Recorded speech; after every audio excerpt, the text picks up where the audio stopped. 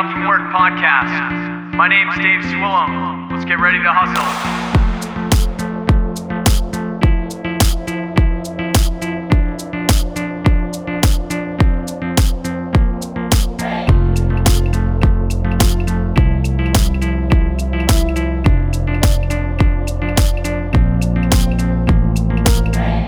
All right, welcome back to the Waking Up From Work podcast. This is your host, Dave Swillum. You're listening to episode 129 of the show today. This is where we get to work, making work a passion, living creative full-time. This is where we interview musicians, entrepreneurs, creatives, and people just living alternative lives, doing what they want to do instead of what they think that they might have to do or something like that. So tonight I'm pumped up to be joined from the West Coast again, but not even just West Coast US. We're being joined from Vancouver here with Jimmy Fritz, who is a author. He's a musician, a filmmaker, and I'm sure a bunch of other things I'm going to find out about you tonight, sir. But also, like more specifically, when we're talking about that, we are talking about a book tour that he's doing right now, and I'm sure we'll get into like all these different pieces.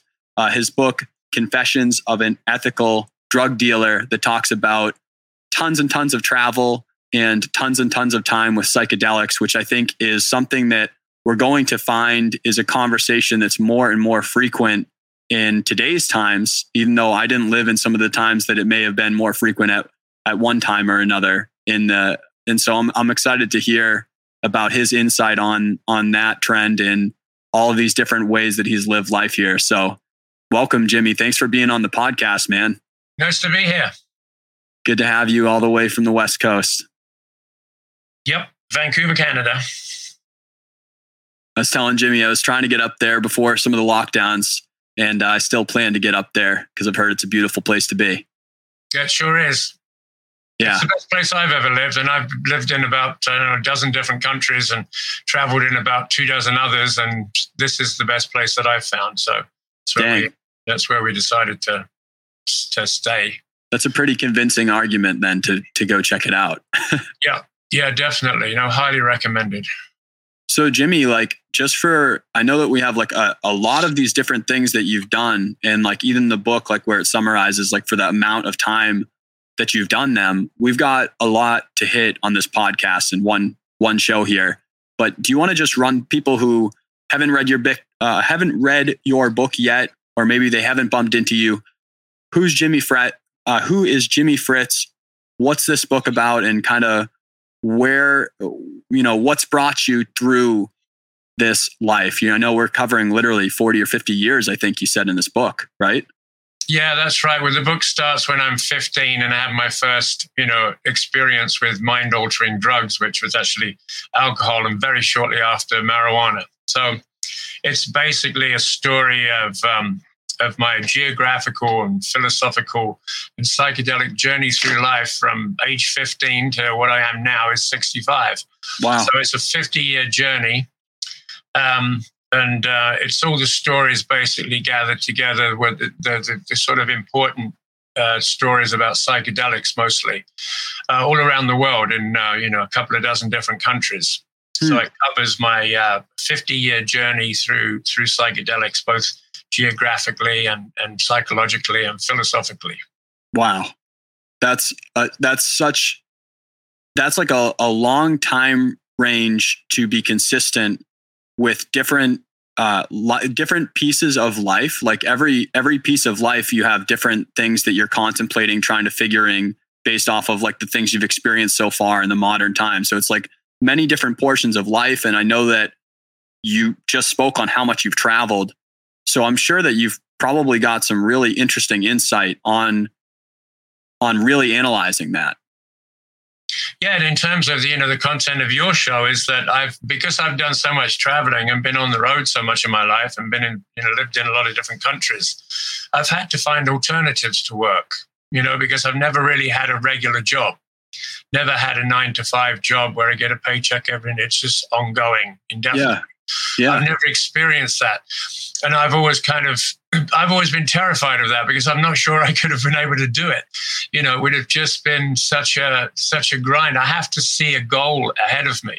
I have to have a creative or, some kind of a goal ahead of me to be working towards. And so the regular kind of 9 to 5 status quo existence just would never really work for me. So I was more or less forced to find alternatives. So for the first like 5 or 10 years, I was mostly touring around Europe, North Africa, and a bit of Asia. And I was making a living playing the guitar. I would play busking in the street.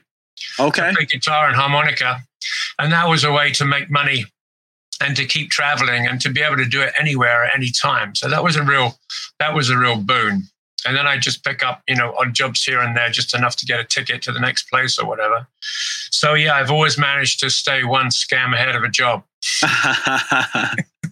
And a job is a big scam. So, hey. It can be. It's a bit of a con job, really, because the promise is you give us your life, you give us all your time. We'll give you a little bit of money, just enough to get by and keep you working. And then, the promise is that you're going to retire when you're 65. But I mean, a lot of jobs don't even have retirement plans. Most people working in, low-paid jobs don't have any retirement plan or any promise of, a nice retirement at the end of it. And even if it does, you've still, basically given up 50 years of your life to get this retirement. So I think there's a lot of life to live before you retire. You need energy, by the time you retire, you've got no energy to do anything anyway. So even if you've got the time and money, you haven't got the energy. You run out of gas after about 65. It happens right about now. So I'm glad I did most of my living before I hit this point, because if I had to start living now, I just wouldn't have the energy for it. Right. Busking on the street is probably not always like I'm sure it relieves you of a lot of like bullshit that you shouldn't have to deal with. You know what I mean? It's a simpler way to not deal with stupid things, but I feel like that's also probably pretty tiring too. You got to get up and get out. Yeah, I mean, you can't play for that long on the street. I did a one-man band once, and I could play for maybe an hour or an hour and a half max, and I'd be exhausted because you have this huge bass drum on your back and a bass drum on one foot and a cymbal on the other, and then you're playing the guitar and then hyperventilating into a harmonica and a kazoo. And it's, God bless you, man. It's totally exhausting. So you can only play for so much. I mean, I made a living in Toronto one time. I was played Friday nights, Saturday nights, and Sunday nights. So 3 nights a week for 2 hours a night, basically. Yeah. So 6 hours a week. And I would make a living. I had an apartment, I had food, I had a good time. Awesome. And, it was a pretty good living. So it can be done. Yeah. And that sounds awesome. I mean, I love playing music, and that's not even a significant amount of time that you're putting in to be able to do all of that. So that's awesome. Yeah. Right? Yeah. And then after that, of course, I've, put together duos and trios and played in bands and stuff. And so did quite a bit of gigging and concerts and stuff like that. But that can be really exhausting too. I mean, it's not an easy life as a musician. You're humping gear around, you're setting up, and then it's late nights, and then you're staying in hotels. It's not a great life, really. Unless you're making tons of money, it's not really worth it. I gave up performing about 10 years ago, or maybe even 20 years ago. It just became too much of a grind for not enough money. So I just found other things to do.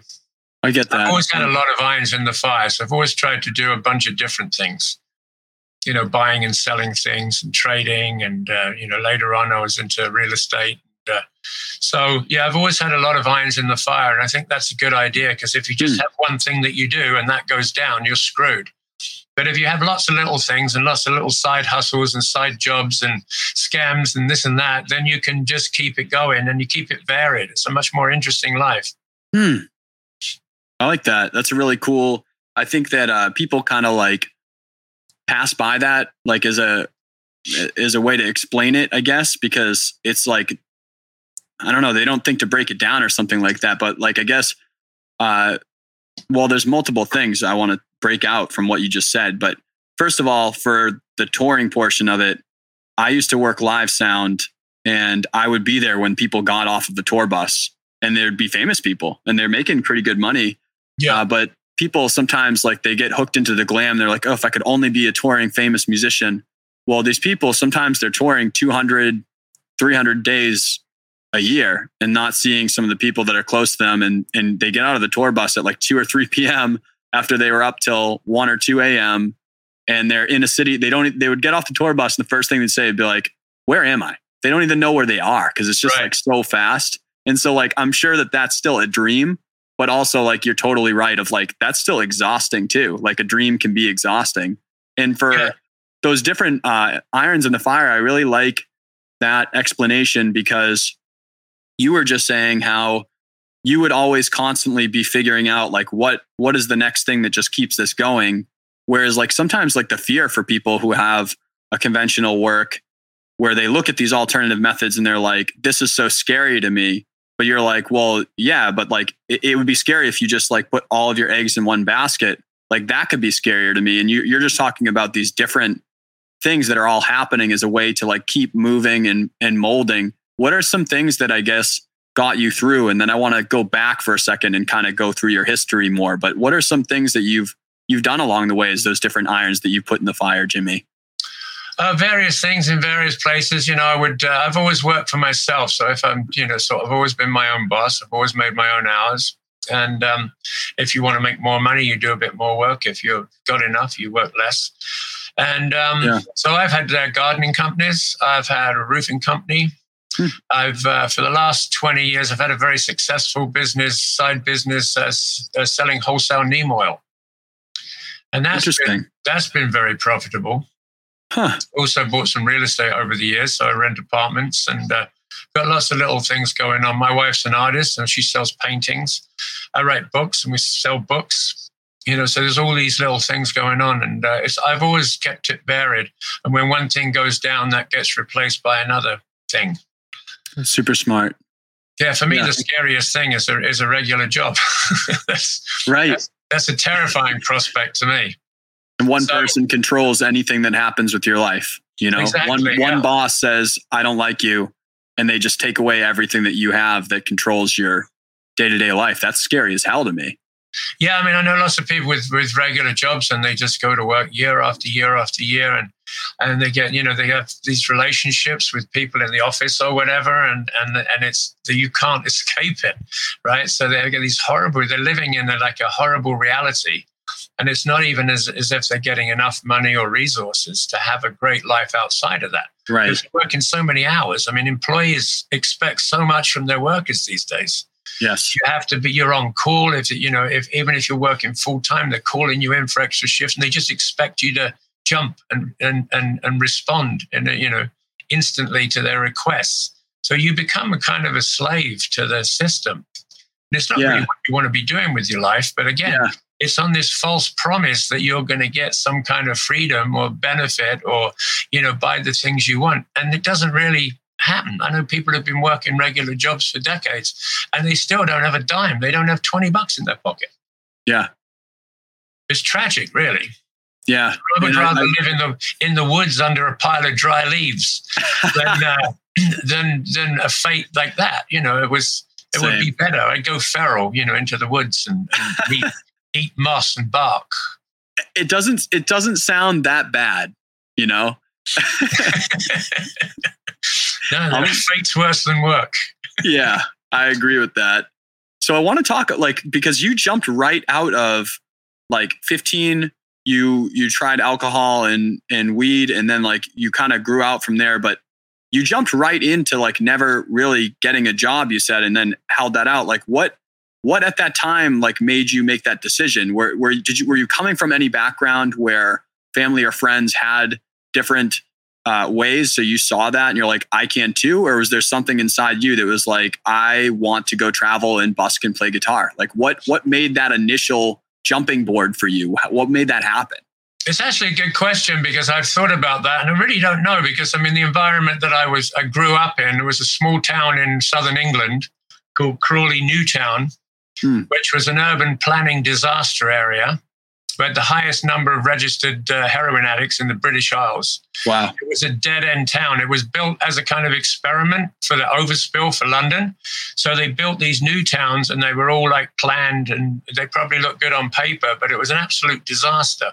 Wow. And there was a huge factory estate and everybody worked in the factory estate. So everybody I knew, including my parents and everybody I went to school with, when they left school, they went to work in the factory estate, and some of them are still there. Wow. So that was my preordained fate, and I don't know what made me break out of that, but it's just, I just never saw myself doing that. I could never imagine myself in that type of, restricted lifestyle. So, and then I started traveling. And as soon as I started traveling, that became a lifestyle for the next 10 years. Yeah. So, and it was one I was able to maintain through music. So that was the thing. But the actual initial, I don't know why, because I mean, most of the people that I knew in my hometown are still there. Right. And, they're still doing the things that they were doing, 50 years ago. Yeah. So I don't know. It was just, I just could never imagine myself doing that. So I guess it was a rebellion against that option. I couldn't see myself. And so I had to come up with an alternative. And that's basically what I've done all my life, is look for alternatives, look for another way of doing it, look for a different solution to the problem. Yes. Economic problem. Yeah, I love that. And I think that takes a certain mentality or a certain way of viewing the world to see option C. You know what I mean? Because people don't understand, like, there is no black and white. It's all gray. They don't understand, like, sometimes it's that there's like option A, option B, but there's always option C. There's always option C. You can make something new from the situation. Even if someone directly comes to you and they're like, you have to do this thing, you can decide to just not do that thing most of the time, So it's interesting that you're not sure of what did that to just be like, hey, I'm going to create this other option. Maybe it was just the environment where you're like just growing up and seeing that, and you're like, I know that this is what I don't want to do, so I need to go jump out of here and figure out what I do want to do. Yeah, I think the key factor is imagination. You have to have the imagination to break out of the status quo or orthodoxical thinking. Sure. And I don't know exactly where that comes from, but I think the people that can't break out of it is due to a lack of imagination, because they can't imagine an alternative lifestyle or another way of doing things. So they're stuck on those rails and they can't get off. They're too afraid to get off. I mean, I always recommend, when people have come to me over the years and said, get advice about what they should do for a living, or, what kind of a lifestyle. And I always say, well, you got to work for yourself, Yeah. You've got to start from that. Start from something you're interested in, start from something that you relate to, and then try and make money doing that. Try and make a business out of your interests. But it does take a certain amount of imagination. And I think the people that get stuck in a rut for their whole lives is due to a lack of imagination. Fair. So let's talk through this book a little bit, because it was like one reason, when I saw some of the bio that I got from you, there's one portion that I definitely wanted to talk to you about, but then I want to hear the rest of this, because it sounds like there's just a lot that happened with it. Like one thing with psychedelics, and I'm going to be straight, I haven't ever tried psychedelics, but it's on my radar. But it's interesting to look, like when we're talking about option C, I always like to look back and try to figure out, why did something happen? When people are like, this is the rules today, or this is the law, or this is what's right or wrong, I want to know what set the precedents to make us believe that is fact. And there's always stuff that happens along the way. And you look in the US, at least, I don't know so much about the rest of the world, because I haven't traveled as much as you, but I've traveled a little bit. But you look at things like the war on drugs here and prohibition and these things that have happened in the US that have drastically changed through law the way that we perceive things entirely. And then that is something that's set up before different generations are born, and then they're born into this rule set, but they don't understand why it came to that point. And there's no context for them for what is bad or good. And all that saying that, like, now I'm finally seeing in the US, just like weed being legalized in like 26 states here or something like that. And of course that's on the way, and cannabis products being used where they were being blocked for testing. Now you're seeing the same thing, where now we finally have, 4 or 5 Ivy League schools that are setting up programs to study psychedelics and their use for trauma and PTSD. And like now we're seeing that come to the table as a conversation. I'm hearing more entrepreneurs getting into space and using this and setting up an infrastructure for it. But it's interesting to see certain things like that have been blocked for periods of time for basically government things or whatever. What's your experience like? We're talking Confessions of an Ethical Drug Dealer. Talk to me about this book a little bit and talk to me about like your take on your timeline through some of these things. I'd love to get your insight. Well, the book is basically a treatise on, safe and responsible psychedelic drug use and a lot of the benefits. I mean, I've never really had any negative experiences with psychedelics. Yeah. And so there's a lot of people that think that, there's all kinds of problems. I've never had a problem with them at all. And I've been using psychedelics for 50 years. And the people that I know throughout my life that have used them, they've used them responsibly, respectfully, and to their advantage to improve and enhance the quality of their life. And if you use them in that way, then there's really no big issue. And, of course, they've been demonized for so long. Yeah. Also, the big problem is they've always been lumped into this massive category called drugs. Right. Drugs. Well, there's a big difference between a magic mushroom and a flap of crack. Yeah. Yes. So, and the reactions to people on them, right? Yeah, big difference between being an opiate addict and, self-medicating your trauma because you have a horrible life and you hate yourself, and doing, half a hit of LSD and walking through the woods with some close friends. Right. Those two things are almost completely unrelated. Right. They're different people that do psychedelics and do the addictive, trauma masking drugs. And they do them for completely the opposite reason. They want to get into their life, not out of it. Right. So getting into it and out of it is the opposite direction, right? And a lot of people have missed that in the conversation, through the whole prohibition and the drug war. It's been obfuscated that there's different classifications of drugs. They do very, very different things. They're done for different reasons by completely different people. Yep. And those distinctions are rarely made. It's all drugs. Drugs are bad, drugs are addictive, blah, blah, blah. Right. And people have not gotten good information about it. I think that's changing now. I mean, there is a lot more good information. And that's because we've gotten past prohibition to some degree, and now we can actually, because they're legal in some places, we can actually do some legitimate science. And that's never really been done up until now because the drugs are illegal. So you can't test them. You couldn't do any testing. Yeah, exactly. So they've been really held back. But we're seeing an explosion of psychedelic psychotherapy right now all across the world. I mean, where the second to last chapter of my book is a kind of summary of what's going on with psychedelic research. And it was such an overwhelming, amount of information that I just had to kind of summarize it and hit the main points. But to summarize everything that's going on right now would take a whole book in itself because it really is an explosion. It's on fire. Yeah. Research. Yeah. It's incredible, really. It's a big change. Yeah, absolutely. Like that. Yeah.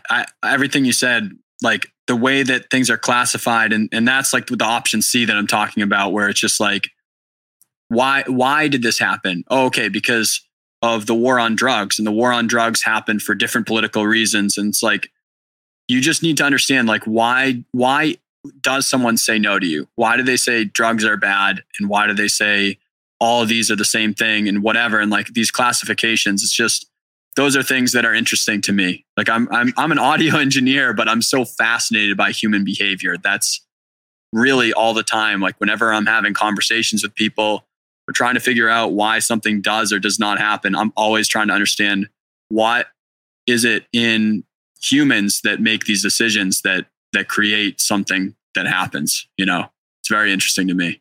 Yeah, I guess, I mean, the scientific answer is 50% nurture and 50% nature.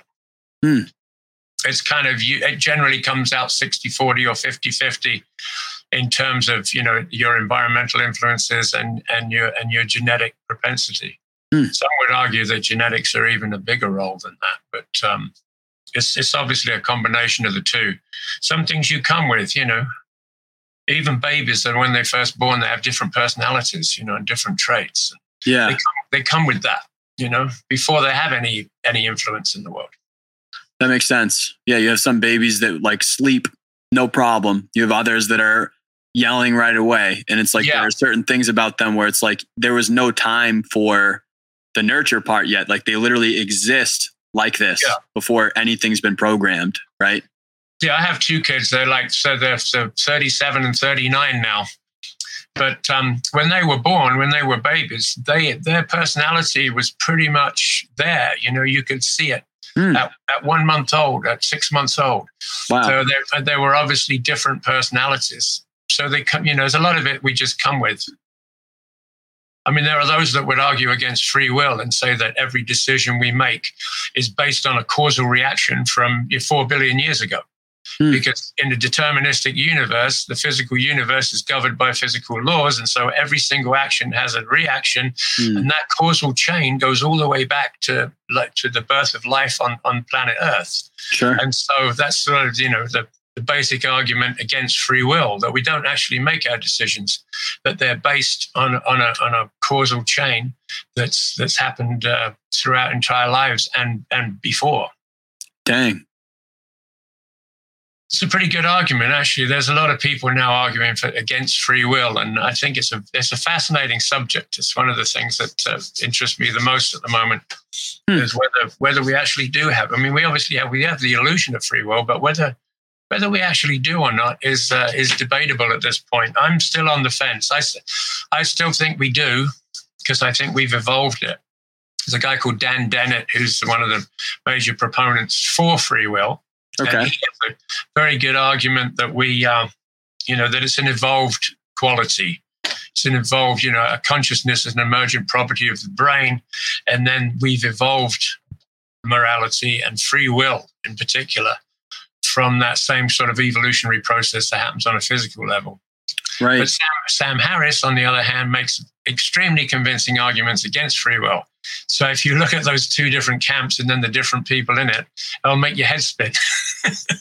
That's a lot to think about. And it's definitely a lot to think about when you're like tackling your day and all the stuff that you're trying to do on the micro, when you're thinking about those big picture things of like, right, how minuscule you are in retrospect to any of those concepts that are that large. Right. Yeah. Yeah. Well, it's all part of what's going on, right? Right. So I guess like, do you want to share like some of the pieces of this book? Like what made you feel that you needed to write this? Like what compelled you to get this into the world, and kind of what are some of the big picture concepts that people could expect from this? Like we'll have at the end, we'll link things up. People, if they want to check the book out, they can go in depth, but yeah, it's Confessions of an Ethical Drug Dealer by Jimmy Fritz, available at fine bookstores everywhere. And it was basically just to give a realistic and a personal, because I've had so many experiences over the years in so many different places.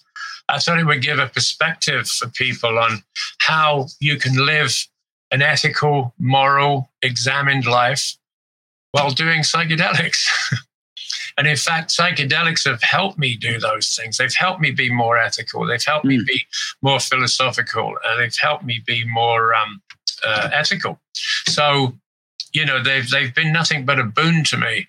And like I said, there's been so much negative press about, people on drugs, Well, I'm a person that's been on drugs for 50 years and I've never had anything but good experiences. Prove my and not even therapeutically, because most people are making the argument these days that psychedelics are useful because they're therapeutic. And that's right. I'm sure they are, and they are for some people, but I have never used psychedelics therapeutically. I mean, I never really felt like I needed therapy for anything.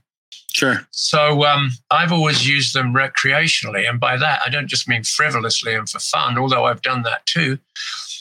More for like inspiration and creativity, because I think it really does rewire your brain and make you more creative. It gives you more creative ways of thinking, and it improves your imagination, which is maybe why I've had such an alternative lifestyle and come up to these solutions to these problems in life, economic solutions and whatnot, is because my brain has been rewired by psychedelics, and I think I've really benefited from that. Yeah. So the book was an attempt to make that case and say, here's a person who's used a lot of psychedelics, and they've been nothing but positive. Right. Here's like a case study on this based off of 50 years of me living this life. You know what I mean? So exactly. Yeah. Yeah. This is what happened, right? Because we have no science on it. So this is literally just a repertoire. Right. And it was also to share my story with friends and family, because there's a lot of people that when you have a 50-year history, it's even people that I know now that I've known for 5 or 10 years. There's a lot of things. There's a lot of stories that there are a lot of things they don't know about me. So it was just an attempt to make a compact report of my life, really. Very cool. That's awesome to share that. Because I did write another book about 20 years ago called Rave Culture, an Insider's Overview. And that's also available on Amazon and everywhere. And that was kind of a successful book. And it was a book that I wrote after becoming a rave promoter. I discovered rave culture at the age of 40, did my first hit of MDMA, went to a party, and it really changed my life around. It was another kind of big stepping stone for me, a big change. And so I started promoting raves because I thought they were such a great thing. Where were you in that time period, located geographically? This is in Vancouver 20 years ago. Oh, word. Okay. There was a huge boom here of rave culture. So I was so impressed with it that I wrote a book about it called Rave Culture, an Insider's Overview. And that's it's a global overview of the rave movement. I thought it was such an amazing cultural and social movement and musical movement. First new music in 20 years, and these a new sort of ethos around this group entheogenic group mind experience. So I wanted to kind of share that with the world too, because a lot of people, again, there was a lot of people that thought raves were just a whole bunch of teenagers doing too many drugs. But that's actually not what was going on at all. It was a very, very positive kind of youth movement. So I wanted to spread that to as many people. So I wrote that book about 20 years ago, and it's still selling today. That's awesome. Do you still see that movement happening today, or do you think that was time period specific? Well, the good old days are gone. The boom days. It had a peak, like all cultural and social movements. They have an arc. They build and then they reach a peak, and then they kind of they go down the other side, and then they dissipate into other things. So the rave movement kind of changed. The music changed. That was the main thing. And then the parties changed. They weren't so focused. Before, they were really focused on this idea that everybody was doing MDMA. Everybody had this empathetic feeling for themselves and other people, and everybody got into this group mind experience. And that was the power of it.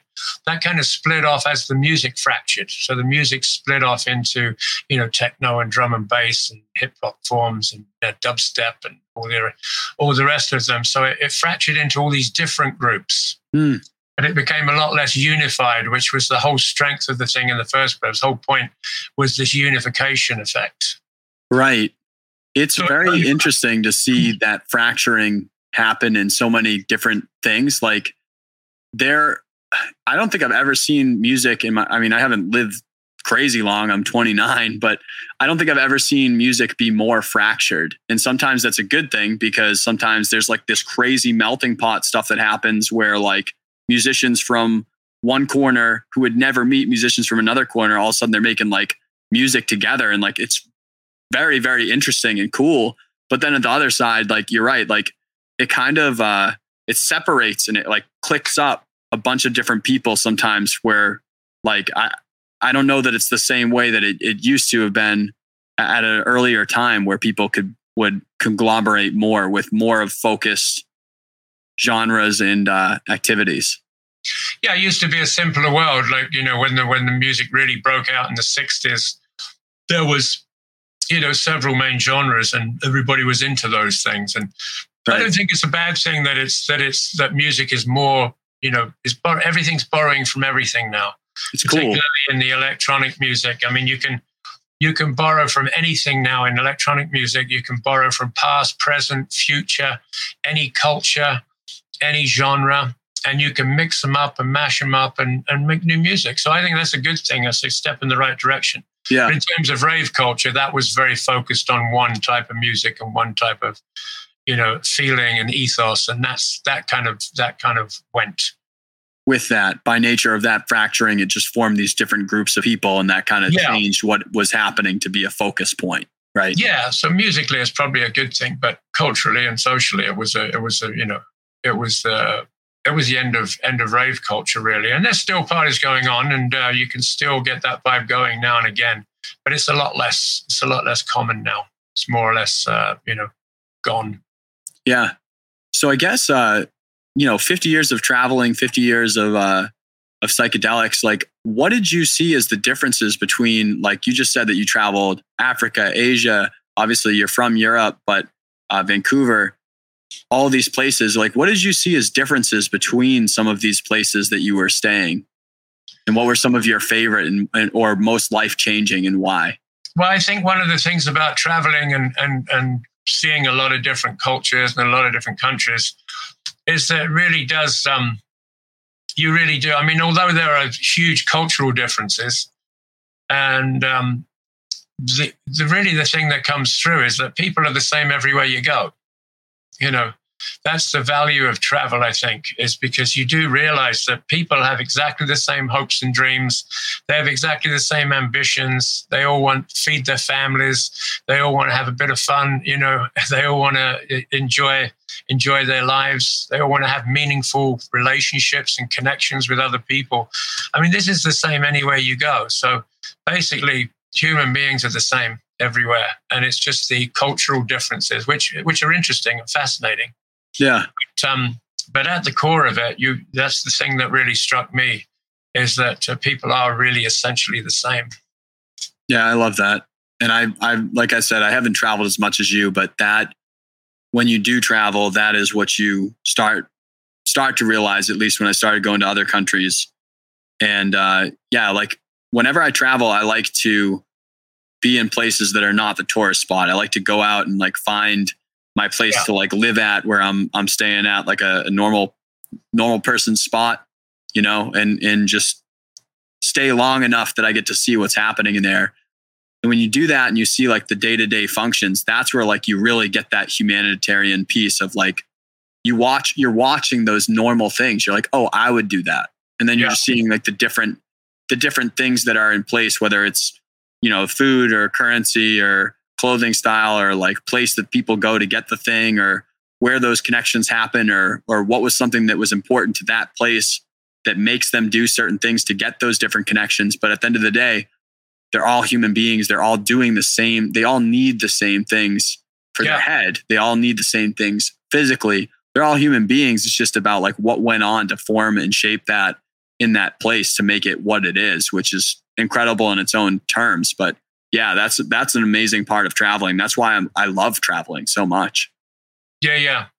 There'd be a lot less racism around if you'll notice that racists haven't traveled very much.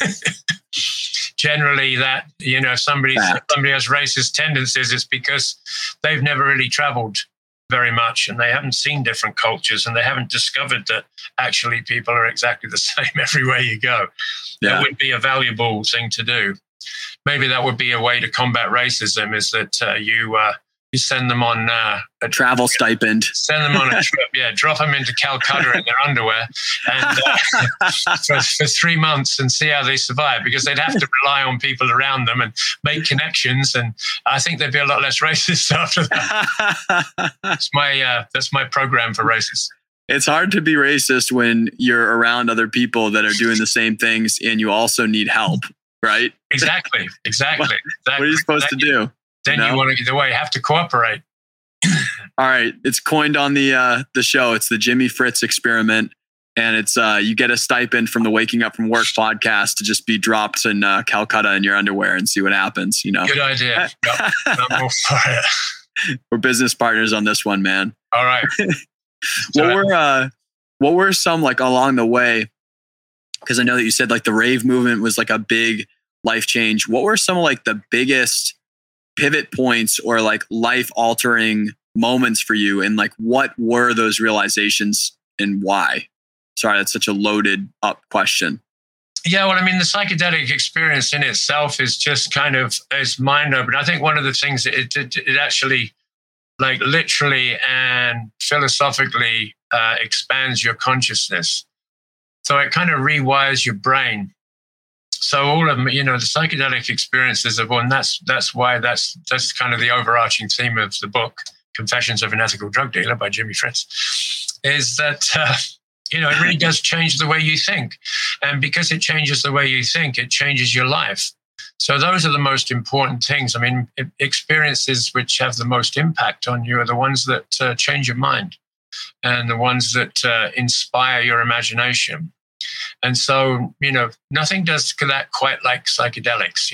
Lots of other things can do that, of course, but psychedelics get you there fast, and reliably. Whereas it's a kind of a longer route to do it other ways. I mean, there's lots of valuable experience. I've had some fantastic experiences not on psychedelics, should be noted. But yeah. In terms of the focus of this book, it was just to say that they do actually change you. They change your brain. They change the way you think, and I think for the better. In my case, anyway, exclusively. Yeah, no, it's awesome. What were like? I saw, you obviously were talking about like the guitar busking and like all these different groups that you played with, but then like I'm looking through your website, we know now you have 2 books. You used to be a musician, or you are a musician, but playing at different times. And then I see like little short films and stuff. Like, how did you get into each medium, or like what drove you to, it sounds like guitar was pretty young in your life as something, and that became an opportunity more when you spent 5-10 years branching out in that. But I guess like, what drove you between the different creatives? Because that fascinates me. Is like I started drumming in the 3rd grade, younger, and that's huge for me. But then it's like as I drummed more, I got into like bass and guitar, and now I create podcasts. I hope to be a writer sometime. I love when people bounce around in creatives and then they're experiencing it. Like, what drove you to be a writer? What drove you into some of the film, and like what have you seen between the mediums that you've been in? Well, I've always I started playing guitar when I was like 17, so that was just a very, very early experience, and I've still played it. I mean, I play every day a little bit, and so that's awesome. Good for you. Been ongoing. But I've always been a lover of film, so I've followed all the film movements through the last 50 years and always been fascinated with the medium.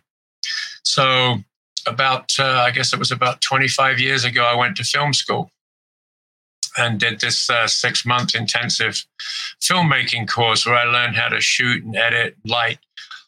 And then I started made my own company and made some educationals and promotional videos and whatnot, and then branched out into more personal films. I wrote a couple of feature-length screenplays because I wanted to make a feature film and direct a feature film. That's awesome. So I wrote 2 screenplays to that end. Couldn't get them made. Got very close with one. But it's a very, very tough business. So eventually I realized that, first of all, I wouldn't be able to make the film I wanted to, because you have to have so many partners in terms of distribution and selling the movie, that you have to compromise. Everybody's got something to say about it. Everybody wants this, that, the other thing. So sure. Eventually you don't really get to make the movie you wanted. Yeah. And it's so expensive that, so I sort of stopped doing that. But then when I started making music videos, that was a great outlet because it combined my musical abilities with film. So I made, in the last few years, I've made 26 music videos of my original songs. Wow. Awesome. And they're all available on jimmyfritz.ca. That's my website. And also on that website, you can find all those videos, music videos, and I have a YouTube channel called Jimmy Fritz. Cool. So you can check out the YouTube channel, and all the videos are on there. And also a bunch of short films and film, other 1 hour documentary I made about a prison, a theater company in a prison called Theater Behind Bars. That's available at jimmyfritz.ca. That's interesting. And also, I've got like 5 albums there, 5 music albums. Some original songs, like 2 or 3 of them are original, and there's one of jazz ballads, and then one of Bob Dylan songs. Cool. So all those are available for a free download on jimmyfritz.ca. So film came in because you had a natural interest for it, and then basically you started getting into actually doing things. And I'm sure like when you're writing the screenplays or like working on director role pieces and you're forwarding that, you're learning things at like a rapid pace. And then that blew out into all this other stuff that you created through film, essentially. Yeah. I went to film school because I wanted to make my own films. I didn't want to work on a set or be a grip or a gaffer or anything else.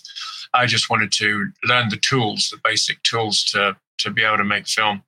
Right. And then did it for about 8 years, had a fantastic time. We made several documentaries. We made one about juvenile prostitution. We made this documentary in the prison called Theater Behind Bars. It was an autonomous theater company in a federal prison, and it was totally run and organized and funded by the prisoners. Interesting. And, we followed a production from conception to curtain, all the way through the whole production. And that was a lot of fun. We shot in the prison for about 8 months on and off. Wow. And then took a few months to edit. And that was a great project. It's a Where lot was of fun. that? Filmmaking is fantastic. Was that all Vancouver too, or different area? Yeah, no, that was shot in Victoria, actually. Okay. So William Head Prison. They have a program called William Head on Stage, or Who's. Huh. And so that was a great experience. But it became apparent after a while, and that brings me full circle back to the writing. Okay. Because with film, there's a lot of things you can't do, right? You can write in a script. There's a famous story about the charge of the Light Brigade, and there's a line in the script that said, "And they charged," and that took like 9 days to shoot. Oh my gosh. So, there are certain limitations. If you're doing low budget stuff, you've got to stick with a few characters and a few locations. So it's kind of limiting in what you can do and say. And you can only, do something you can show. You can't do the interior world of the characters very well. So there are kind of limitations, plus the expense. I mean, it's cost you a fortune. You can't really make any kind of even a low budget movie for less than about $5 million now. And that's low budget these days. You can't do much less than that. I had no idea. I had literally zero reference on that. That's incredible. So writing gives you the chance to do anything you want, say anything you want. You can go to the moon and back. You can go into different universes. You can go back in time. You can do anything you like.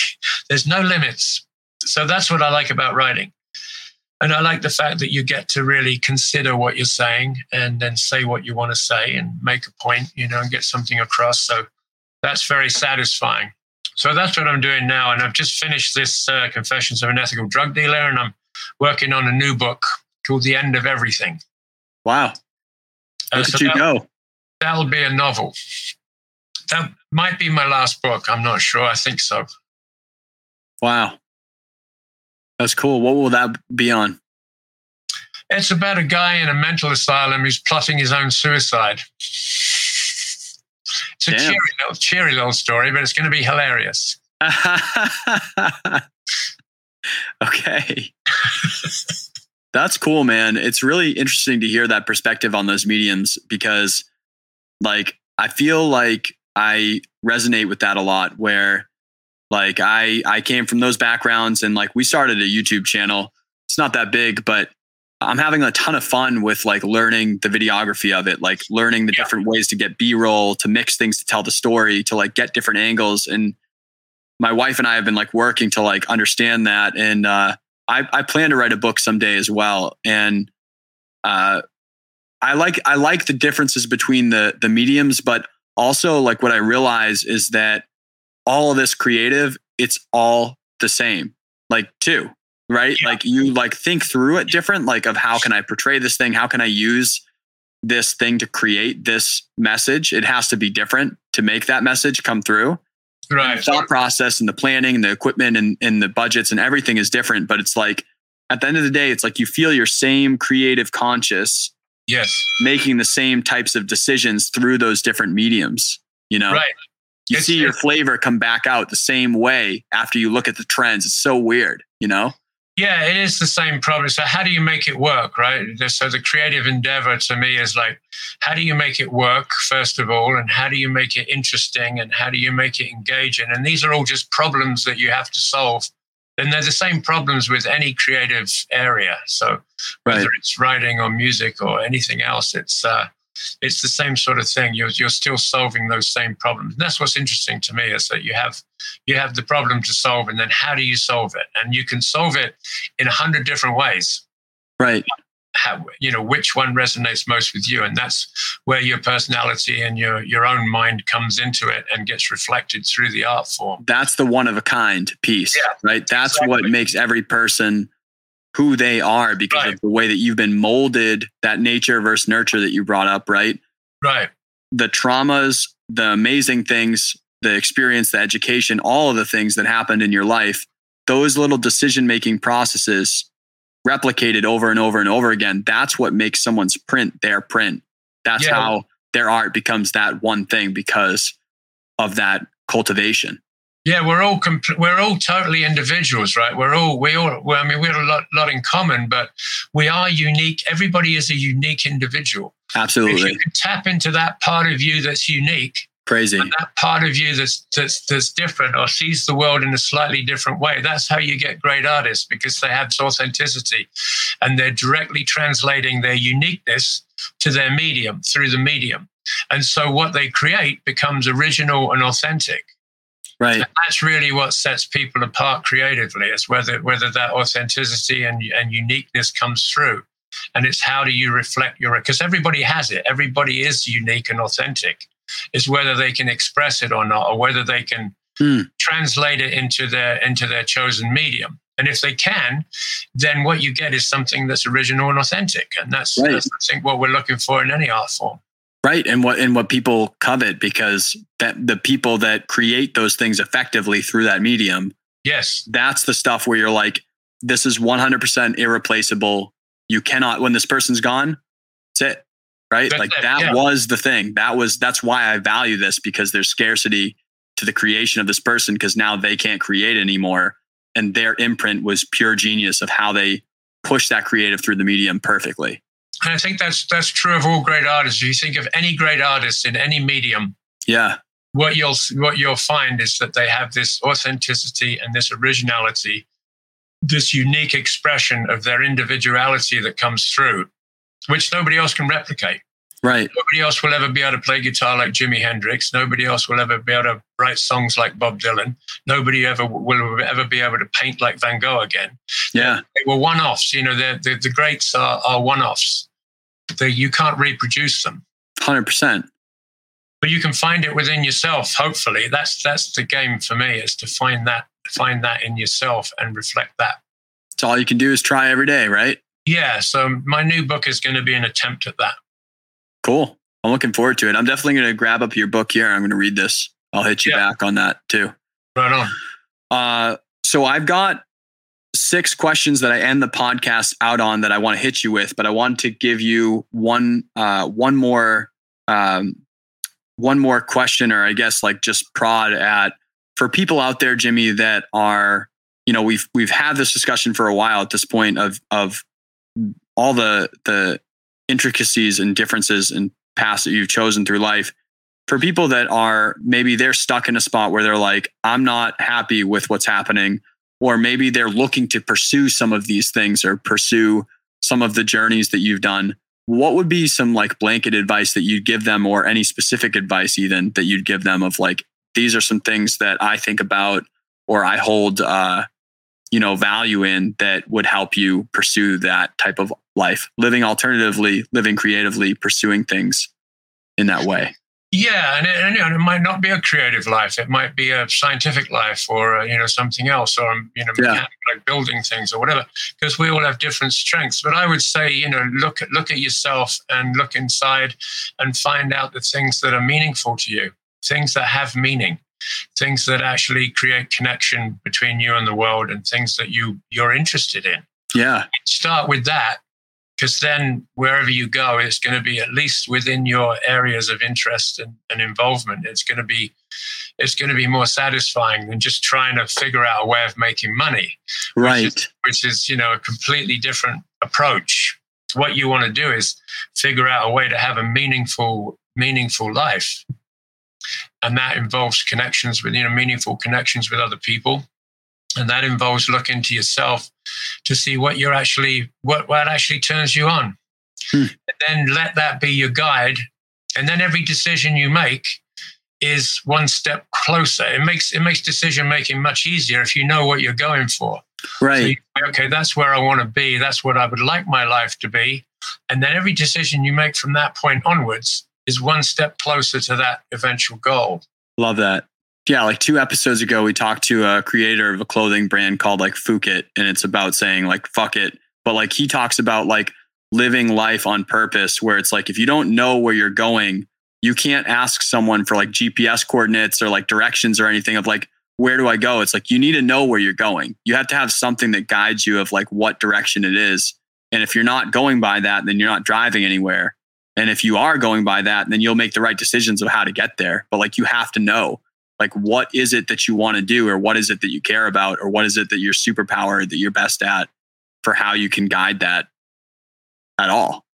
Yeah, or even just an interest, something that you're interested in or fascinated by, and then move towards that. Make decisions based off that. Am I hurting or helping this one thing? Right. Cool. I love that. That was like a very like easy to understand breakdown of a way to think about. So, I got like my 6 questions. Is that cool for you? Go ahead. Right. Cool. So I ask these to every single person on the show because I like hearing like compounding. After we hit 100 episodes of each one, I take those answers and I compound them to look at all between these different people doing different things entirely. What are some of the common pieces? What are things that are stand out? It's just fun to ask them like this. So first question is, why do you wake up and do what you do every day versus any other thing that you could do in the world? What gets me up in the morning is I guess it's human connection. I've organized a lot of events and brought people together, and I still do that. And I do it in smaller scales now than I used to. I used to bring like hundreds of people together.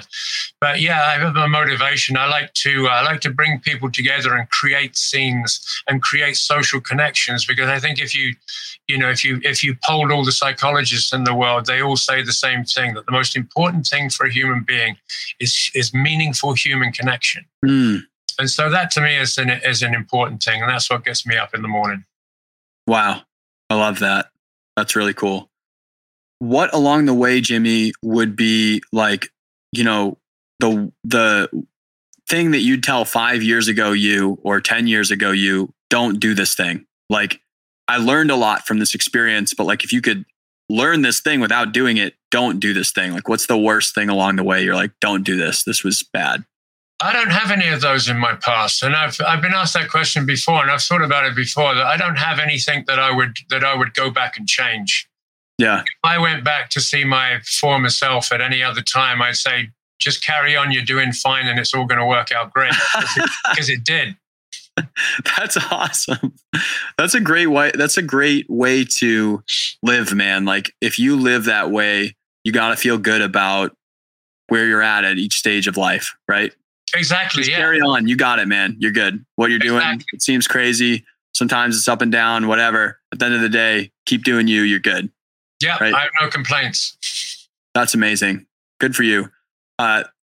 Backside of that, this might be one that you could answer. It would be like, what's the best thing that you've done along the way? What's something like 5-10 years ago you would say, hey, this was like the best thing ever. You should totally do this thing. Well, I have quite a lot of those too. You know, I'm really glad that I became a musician. I'm really happy that I became a writer. I had a fantastic time filmmaking. I love all the traveling that I've done. So, you know, again, I have no complaints, and I wouldn't really change a thing. Cool. So just do the thing. If you need to do it or love it or feel compelled, like, don't wait and make that happen. Like we talked at the very beginning of the episode, it kind of came full cycle. Is like, don't kick the can. It's never the best time or the worst time for anything. It's like we have a certain amount of time to do whatever and mix it up. The best thing, right? Change it up. Don't get stuck in a rut, you know. Totally. What would you say like your superpower is? What's the thing that, like, if Jimmy Fritz was a superhero, like, what's your superpower? Mind reading. Mind reading. Well, I guess I mean, like, in that question, I mean, like, human terms, what's like your thing that you're really, really good at that's like a core piece of your character? I think mind reading. I mean, I think I can assess. I can assess people very quickly and understand where they're coming from. I have an understanding of where people are at very, very quickly. Within 5 or 10 minutes of meeting somebody, I can sort of suss out who they are. And so I think mind reading is my superpower. That's important. That goes with the human connection piece that you're saying. You like to bring people together. Yeah. You're studying what people do to connect constantly. Right. So I'll put myself on spot then, man. Like, what's your 5 to 10 minute reading of me through this podcast? How's that? I'll put you on spot. You don't have to, but no, I'll pass on that. Jimmy's like, we need to hang out. We need to hang out and do some LSD together. I would love that. Jimmy's like, I don't want to talk about it. He's going to talk to me after. He's like, I didn't want to say it, but like, Dave is actually a piece of shit. And that's why I really didn't want No, I wouldn't say that. I think you're doing a good podcast. Oh, thank you, man. I'm glad to have you on it. So what would be a resource or resources that you would recommend to the audience? Could be on any of the stuff that you're about. Obviously, we're going to plug up right after this, actually, all the things that you do specifically. But are there any books, podcasts, YouTube videos, movies, like anything you recommend to people that they should check out, they should get into? Well, as far as psychedelics go, I think the best resource on the internet for psychedelics is called Erowid.org, also known as the Vaults of Erowid. Erowid. EROWID. Okay. The Vaults of Erowid. It's a site that's been around for about 25 years, and it's the most extensive site on every type of drug. I mean, pharmaceuticals and psychedelics and plants and pharmaceuticals, every type of drug there is. And you'll get a really good background on it, frequency, dosage, people's experiences, history, pharmacology. It's very, very extensive, and it's sort of the best drug resource. Another site I would recommend is MAPS.org. That's the Multidisciplinary Association for Psychedelic Studies. And they've been the driving force behind the use of MDMA for PTSD, which will become a prescription medication for PTSD. And Rick Doblin of MAPS has been working on that for about 25 years. And so they do some really great work, and they're a great resource for psychedelics as well. I love that. And of course, jimmyfritz.ca is a good resource for all your creative needs, music and films and books and videos and whatnot. And I mean, I would recommend everybody check out for books, I would say to read literature. You know, forget about the storybooks, forget about the pulp fiction, and read some of the great literature. I'm reading Marcel Proust right now. Sodom and Gomorrah, Marcel Proust. And the writing is mind-blowing. The writing is blowing my mind. So there are some writers out there that people don't often find. There's a great history of literature that you can spend the rest of your life reading. And cinema, of course, you know, the French New Wave cinema and the New Italian cinema and all the different film movements. There's a lot of, I mean, people are sort of hung up on the latest release from Netflix. But there's a whole world of world cinema out there and the history of cinema that's really, really inspiring. And it's worth looking back to that too. Very cool. Yeah. I love that. Like I don't think that I read the quality that you're talking about, but I do try to do, like, in the morning, I read something that is intellectual, like it's either like a biography, or it's historical, or it's on business, or it's something that's informational. And then at nighttime, I try to read something that's more for fun. That is, sometimes I'm such a history buff that sometimes, like, I still just like reading about like a war or something like that to read up on it. But like, it's something that is stupid. You know, it is stupid reading. It's just for entertainment only. But like, I see the differences in different pieces of literature for different pieces of your time and your attitude and your mood. And I believe in that, I guess is all I'm saying about that. Like, I believe in picking up a book, and that's for a certain thing. And for a certain other time of your day or mood that you're in or something, there's another book for that. And people should be reading too, like, just in general. Like, I had a rebirth in a year or two ago of like really getting back into reading. And I encourage people out there to read in general, but then definitely some reading and writing is on a different level than a lot of just mainstream off the book bestsellers that you see, that still aren't bad stuff, but there's some incredible art that's out there. Yeah, it depends why you're reading it or why you're watching a movie. If it's just for entertainment, then I guess it doesn't matter what it is, because anything could be entertaining. But I read books for the writing. I read the writing. I read the mind of the writer, and I watch films for the filmmaking. And I look at painting, in that person, right? Painting, yeah. You like drink in, like, who is this mind, right? You get a vicarious experience of another human mind, which is another way that we connect as human beings. And that's why I think that literature and film are so important as mediums, because they make that connection between people. Yeah. I used to do that in school when I used to, like, I had even though I was an audio major or whatever, like, I still had to declare an instrument and go through like all music history and things. And like, I had to study scores. And I remember there were scores that I was studying from Hector Berlioz and some of these like 20th century composers, and to study the score and like try to follow that person's logic of like, why did you pick this instrument? Why did you pick this representation? Or why did this noise go here? Was it just to disrupt? And like, just try to sit there and read a score and like understand, like, why did we make these choices? You're trying to like run around and like chase that person through their creation, figure out like, who is this person that existed 200 or 150 years or whatever it was ago. And it's so entertaining to try to chase that mind around and figure out, why are we making these choices and who was this person, you know? Yeah. No, that's crazy. Yeah. Mind blowing. Last one is the easiest, my friend. And we've got some of these links through our conversation, but where do people keep up with you? Where do people find these things? And for people out there listening to this as a podcast, these will be down below in the show notes. So you can just click on these things and you can go to all these different links and keep up with Jimmy. But where are these things? If they're in a car or something, Jimmy, where do they keep up with you and follow this stuff? Well, the main hub is jimmyfritz.ca. And that's cool. Where I've got pretty much everything there now. It's sort of centralized. I've had other websites and stuff. And the YouTube channel is a good place to watch the videos, although I've got links to the YouTube channel at jimmyfritz.ca. The YouTube channel is just under Jimmy Fritz too. Okay. And then there's the two books, Confessions of an Ethical Drug Dealer and Rave Culture, an Insider's Overview. Cool. Yeah. So once again, people out there, those will be in links down below in the show notes. If you're in your car or walking your dog or whatever the hell you're doing, don't do it in your car. But like wherever you're at, you can just hit in the show notes the link and you can scoot right over to Jimmy's stuff. I'll make it really easy for you for his site and his books and everything like that. All right. Sounds good. So Jimmy, thank you for being on the podcast, man, and sharing literally your lifetime of life with us. It's a lot going on. You're welcome. Nice to be here. And hello from Vancouver, Canada, to all your listeners. You're in New England, I believe, right?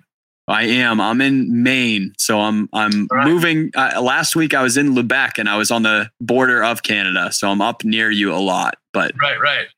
Okay. Not on your side of Canada. Okay. Well, thanks for having me. It's been great. Thank you, Jimmy. I'll talk to you. You this. Cheers. All the when it's best. over. Peace out.